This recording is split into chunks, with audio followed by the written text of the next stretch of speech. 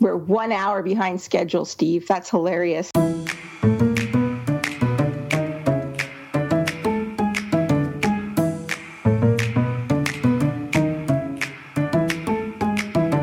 Hi, this is Taylor Stevens, the New York Times best-selling and award-winning author of the kick-ass Vanessa Michael Monroe thrillers, and this is the Taylor Stevens Show with my good friend Steve Campbell, where we are kicking writing in the butt, one word at a time. It sounds like this is the Taylor Stevens Show with the raspy voice Taylor this week. Is that a true statement? I'm getting better, but it's lingering. I don't have the flu. I'm so grateful. Every day I'm getting better and better. And let me just say, the Taylor Stevens Show is brought to you by you guys out there listening. And you guys who are out there listening, getting value from this, and becoming patrons of Taylor's on Patreon, which is patreon.com/Taylor Stevens. If you find value from these shows and you want more of them, that's the place to go and show that you really like them. Patreon.com/Taylor Stevens. Taylor, we're doing a Hack the Craft show today. It is going to be probably fairly lengthy. It's probably going to be 2 parts, so we're not going to have any chit-chat. So let's just get to it. Our submission today is from an author who asked to remain anonymous. And she's been writing on and off over the past 3 years. She's always loved reading, but a few years back, a story idea popped into her head and wouldn't let go, and she finally just had to start writing her thoughts down. So more recently, she's done more rewriting than actual making progress on new material. And in all the rewriting that she's done, the story's gone from present tense to past tense to present tense to past tense and back again. Oh, my. And it's a first-person, single POV romance. And the main character is supposed to be British, and her counterpart is from Scandinavia. In the scene that we're going to work over today, the heroine is at judo practice, as is the guy she's trying not to fall in love with. And during the practice, she has a panic attack triggered by something that's happened in the past. This is part of the 5th chapter, so there have been hints along the way that she's pushing some thoughts away. And the author's biggest concern is if the scene works and if it's described clearly and logically enough. She's afraid of cliches, and she also worries that the emotion that she's trying to create, that it's going to read more like confusion or chaos instead of inner turmoil. And she's also concerned that the different characters in the scene, she wants to be sure that they're acting and speaking differently enough to feel like separate people and not cardboard cutouts. So that's what we're going to be focusing on as best as we can. Now, one of the biggest factors to keep in mind as we go into this particular edit is that the author is a non-native English speaker living in a non-English speaking country, and she's writing in English. And that just blows my mind. I mean, that's just huge. And at this point, all native English speakers have no excuses. Like, if we've got someone who wasn't born speaking this language, learned it as a second or third, I don't know how many languages she speaks, and she's writing in English, your excuses are invalid. Get to it.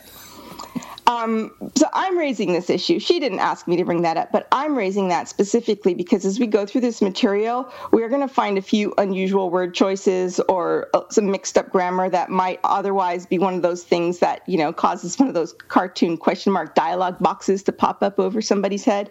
So I just want to give some context to it so that we understand that this is pretty freaking amazing what it is we're about to see, in that it was written by somebody who wasn't born knowing the language. All right. Ready? I'm not going to say anything about not being born knowing language. Oh, hush.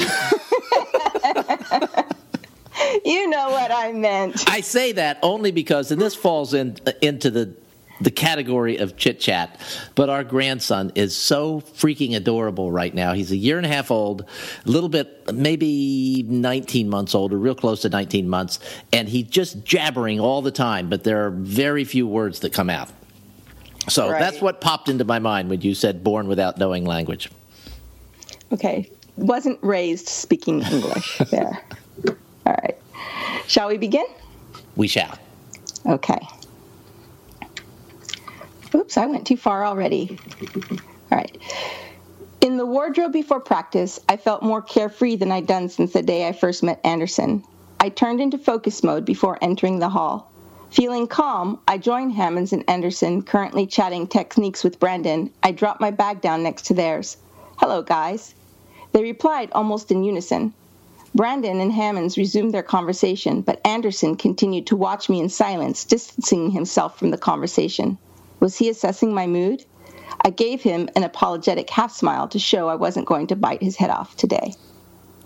So what we're going to do here is break it down chunk by chunk, and instead of me fixing it, I'm going to explain to you my thoughts on it and my suggestions, and for those who are up to another homework assignment, you guys go ahead and take a stab at it, and you can compare your revisions to mine when we get to the next round. All right, and now here's where I have to interrupt and say this is also available on video on Taylor's Patreon page. We will also have a link to you can so that you can download what we're looking at right now on video so that you can see it with all the color coding that Taylor has done here to help you with your homework assignment. That's right. Okay, so what I've done here is in marking it in yellow, I'm pointing out word choice issues that maybe I would use some other different word choice. And the first one, wardrobe, I highlighted that because it struck me as this might not just be a British English to American English thing. And I actually went and did some research to find out if wardrobe is proper usage in Britain for like locker room or changing room or whatever. And the best that I can tell, it's not. Wardrobe is used as a closet more, where you would maybe even a walk-in closet, but it's not a changing room.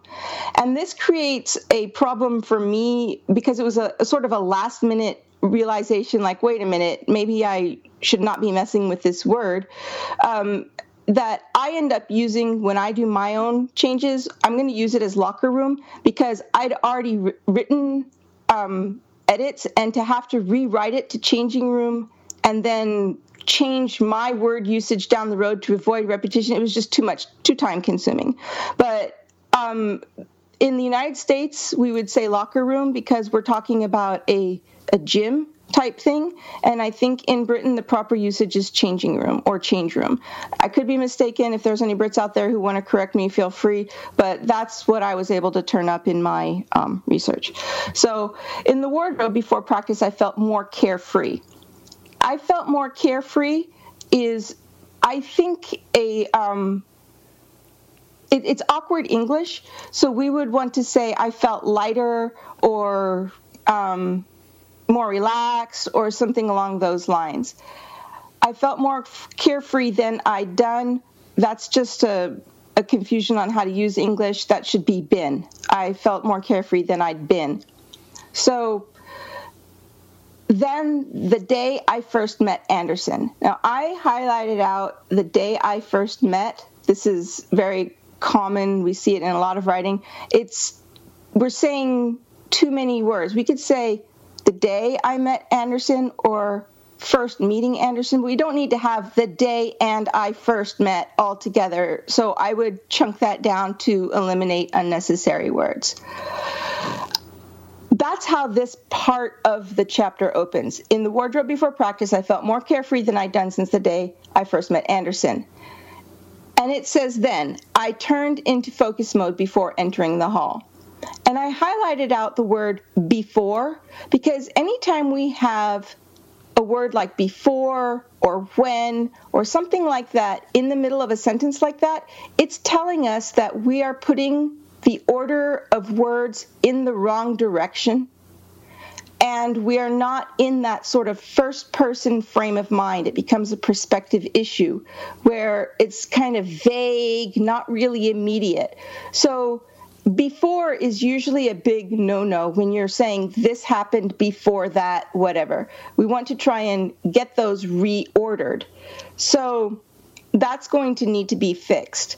As far as I turned into focus mode, that's just a non-native English speaker quirk. So we want to say I focused or something that implies that we got our head into the game and not in that particular order of words.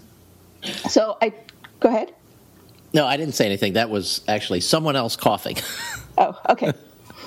In between those two first sentences, I blocked out just a paragraphical notation.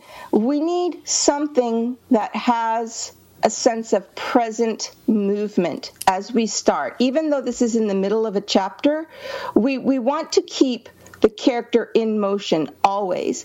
And as you notice, these first few sentences, it's just thinking. It's thinking and telling, but there's no actual showing of anything that's happened. So what we want to do is take those thoughts and those feelings and convert them into action. And through action, describe how the person is doing. So even if it's, while changing my clothes or I set my clothes on a rack, we just need to have something that's got the character having motion. Feeling calm, I joined Hammonds and Anderson, currently chatting techniques with Brandon. I dropped my bag down next to theirs. Hello, guys. So we're starting this sentence here, feeling calm. We really want to avoid the use of the words I felt, feeling, and we've got two of them in the first paragraph. I felt more carefree, feeling calm. We don't want to tell the reader how the character is feeling. We want to show it as much as we can through action. And we've already stated that she felt relaxed, so we don't need it a second time. And we don't have any sense of, again, where anything is positioned. So, feeling calm, she joins these guys who are currently chatting techniques with Brandon. The question then is, if you're in this character's head and you're walking through that door, you're going to see where they're positioned, and you are not going to know what they are talking about unless you are right there present with them. So to join someone, the character has to get from point A to point B, and that's what's sort of missing in this opening paragraph is a sense of place, a sense of movement, character in motion. So we want to get rid of the feeling calm because we already know it, and we don't know what it is that they're talking about. So we just need to adapt it accordingly. Next I dropped my bag down next to theirs. Down should be in green, not red, but that's redundant. We don't need, if we're dropping a bag, it automatically is going down. There's no other way for it to go, so we can get rid of that. I dropped my bag next to theirs. Hello, guys. I highlighted hello in yellow as a word choice thing because that's not how we typically talk or speak. In our everyday language, we're much more casual, and it would be, hey guys, hi guys, anything along those lines. Maybe in Britain, because they're more formal, they would say hello. I don't know, but I'm just pointing it out there for potential look at it. They replied almost in unison. Brandon and Hammonds resumed their conversation, but Anderson continued to watch me in silence, distancing himself from the conversation. Was he assessing my mood? I gave him an apologetic half smile to show I wasn't going to bite his head off today. So they replied almost in unison, and then the men resumed their conversation, but nothing happens to the bodies. There's no movement. The character is still just sort of describing a thing that happened and is not actually in the thing. So what we want is something like, they replied almost in unison, moved over to make room for me, or something along those lines, so that she actually physically joins the conversation and we see it happen. And then with the part where Anderson continued to watch me in silence, distancing himself from the conversation, that is good. We just might want to look to see if in context we can reword that a little bit to make it more immediate, so that we actually feel that there's some tension between the characters instead of the character just describing it. Was he assessing my mood? I generally tend to avoid asking questions like that, direct questions in text, because it forces the reader's mind to stop and ask the question. So questions like that can be appropriate in certain times and places, but this I don't think is the best use of. If you have a few question cards to play throughout the entire book, this is not the place to play it. But we want to have that, was he assessing my mood? We want to have that question raised, and there are other ways to do it. I assumed he was assessing my mood. Just along those lines, it's a way to do it. So try and avoid a direct question like that. I gave him an apologetic half smile to show I wasn't going to bite his head off today. Now, I highlighted out to show in yellow, as I know there's a better way to say that, but I don't think I figured it out. If there is, I didn't come up with it, and it's still going to be that way in my own edits, and I'll still have it in yellow in my own edits. And I wasn't going to is a lot of syllables for wouldn't. So that's something to keep in mind. And bite his head off is a cliche. So maybe it belongs, maybe it doesn't. I'm just highlighting it out there as let's keep that in mind. Next paragraph, next section, moving on. During the practice, I focused on the tasks at hand, and it was great having a timeout. I highlighted out focused on the tasks at hand because I have no idea what they are. We want to have the character in motion, but the character is not in motion. It's just vaguely doing something, is focusing body movement, is focusing mental movement. Like, what is actually going on here? And what are these tasks at hand? Now, I know absolutely nothing about judo, but if I was writing this book, I would research what a judo session is like, and I would get some details in there of what it was specifically she was actually doing, just very brief, because those are the kinds of details that give the story texture and allow it to feel real. The more vague it is, the less real it's going to feel, and the reader has nothing to create a mental picture. So as we get this far into this, the only mental picture I have as a reader is her dropping her bag and saying, hello, guys, and the guys being in conversation. And something going on between her and Anderson, but I don't really know what because I haven't read above in the story. So we need more than that. We need a mental picture, and that's where the details come into play. As far as it was great having a timeout, this is a non-English English speaker issue. That's not how we would use that word. We would say maybe having time to myself, having a mental break, anything along those lines. Now, the very first word this sentence starts with is during the practice. And I highlighted out during with red as a no-no, and here's why. And it's going to get a little complicated, and it's going to break us a bit in the instructions, so bear with me. During is an ing word, and there is sort of a rule in writing that you don't start sentences with, and forgive me if I pronounce this wrong, gerunds. And in preparation for trying to explain about this, I went and actually researched what a gerund is, because as you all know, I have 5th grade, 6th grade education in terms of where my English stopped, and grammar terms just, it's like a foreign language to me. It makes my head hurt. And so I thought, okay, well, how are other writing teachers explaining this whole don't start with an ing word thing?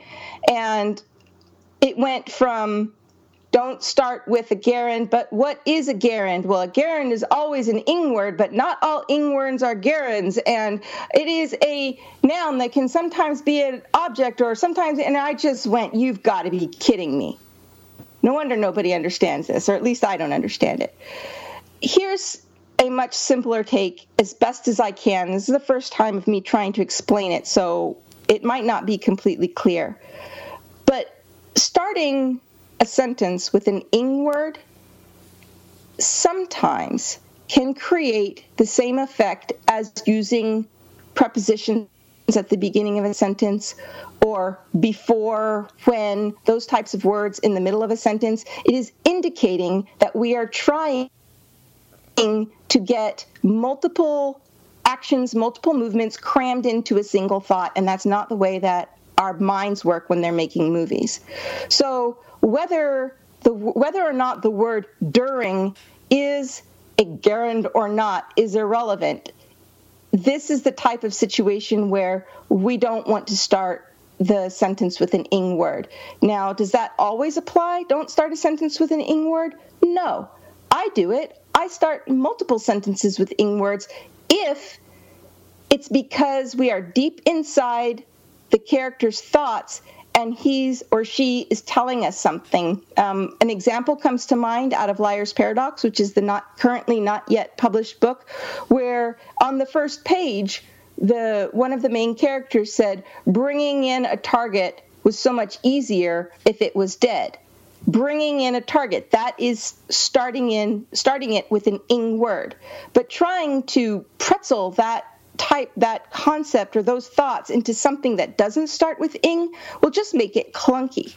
So the difference is starting a sentence with an ing word when the character is talking about something they want to do or their thoughts or desires, that works. Starting a sentence with an ing word when you're actually describing something that's happening right then and there, motion, walking down the street, I saw a guy with a red hat, doesn't work.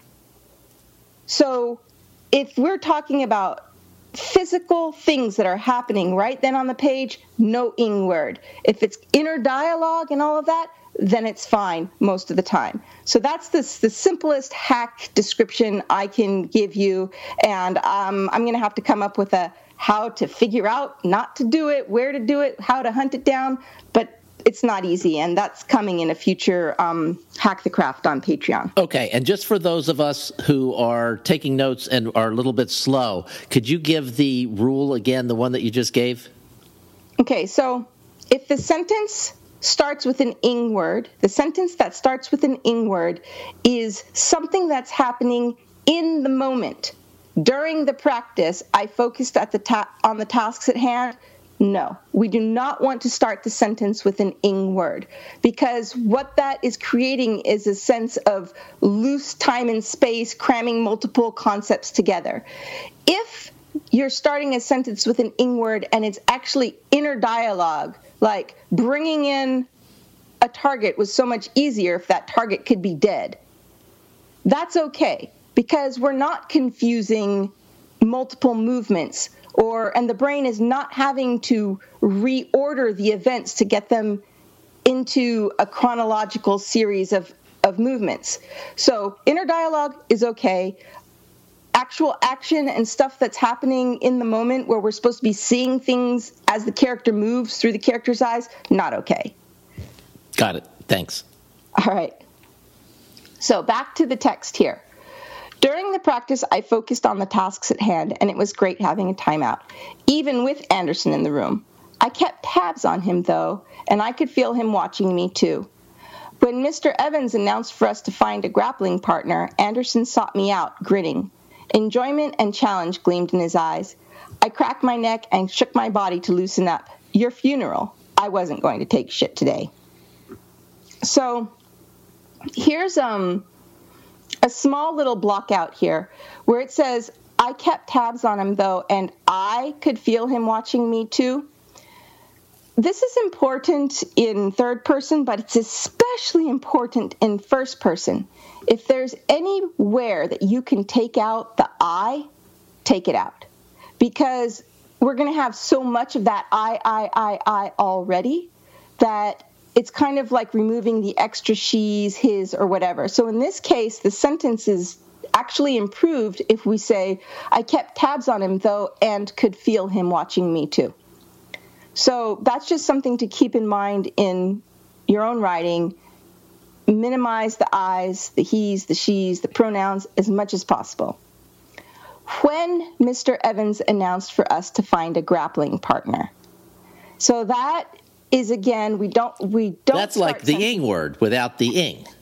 Exactly what it is. It's having when we're looking at perspective issues, trying to always stay inside the eyes of our character and seeing it like a first-person shooter would. When is a huge indicator that you have fallen out of that and you are now telling it like your distance, you're far back from the scene and you're describing it, sort of what's happening. The reader is not going to have any connection at that point. It's just distance. It's just talking. So you want to remove that and rewrite it so that we're actually seeing the action flow in real time. Mr. Evans announced for us to find a grappling partner, period. Anderson sought me out, grinning. Enjoyment and challenge gleamed in his eyes. That's the easiest way to do it, is just remove the when and figure out a way to restructure it. All right, I've got a question on this section. You did not highlight this out, but it's something that I see a lot, and it's certainly not a criticism of this piece because I see it in traditionally published material as well. Enjoyment and challenge gleamed in his eyes. It's a great way of saying what the other person is feeling, which you can't know because it's first person. But I've never been able to see challenge gleaming in someone's eyes. Would you write something like that? I don't know. It's a shortcut. It's absolutely It's a great shortcut. Yeah. And I don't know. In this case, I did not highlight it out because of time. Like every time I highlight something out, I've got to figure out a way to fix it. And I'm trying to focus on the big things and not pick at every single little thing. Right? And I'm not talking specifically about this. I'm just saying in general, because I see this and I could see lots of ways that I could use something like this as a way of shortcutting and quickly being able to tell what someone else is feeling.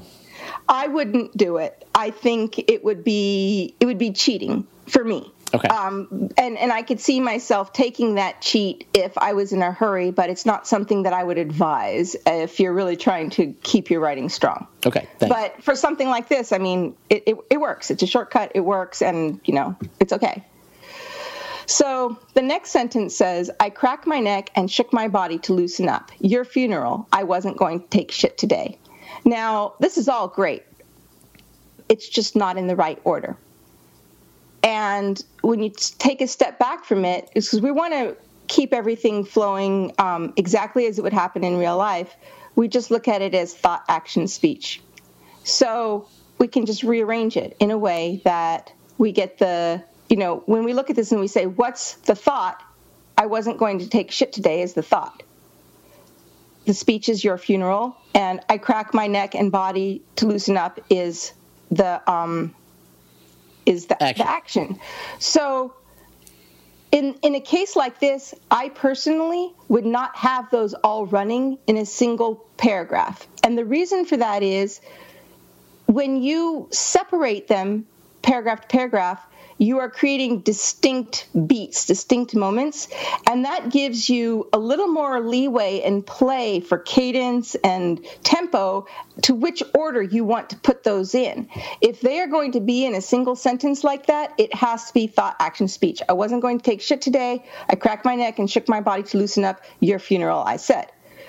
Now, if we were to break it down and go, paragraph break this, I cracked my neck and shook my body to loosen up, paragraph break, then we could do, I wasn't going to take shit today, your funeral, I said. So you can play with it and get it how you feel you want it to read, but using paragraph breaks and will give you a little more leeway in which order things run so that it feels the way you want it to feel. Taylor, I've got to break you right here. I've got to stop you right here. We're sort of at the break point, and I can see just from looking at your screen that you're only about halfway through this, and I don't want this to be an hour-plus episode. I think there's so much good information here that if we try and do it all in an hour, people are going to start missing things. So I'd rather break it and have 2 half-hour episodes that work a little bit better, I think, and the information, I think, will absorb a little bit better into our minds. At least that's what I'm hoping. So you thought you could get this done in a half hour, didn't you? I not only thought I could get this done in a half hour, I thought I could get the whole thing done in a half hour. and you thought we'd have time for chit-chat because you were giving me chit-chat ideas before we started, too. I love it. Yeah, well, you guys get mucho from it. So, and I'm like, woohoo, one less show I have to record. Yay. All right. So we will be back again next week with the second part of this. This will wind up being a 3-part series. Or 4. Or 4, because you never know. But we'll have 2 parts where we're going through the material as Taylor has it highlighted in different colors. If you're watching on video, you're not going to hear this. But if you want to see the whole thing, if you're just like sick that it's ended and you're just so into it, go to Taylor's Patreon page. You'll be able to pick it up from there and watch the whole thing on video. We're not going to split that into 2 episodes. That will just be 1. And we will be back again next week with part 2 of this series. See you guys next week.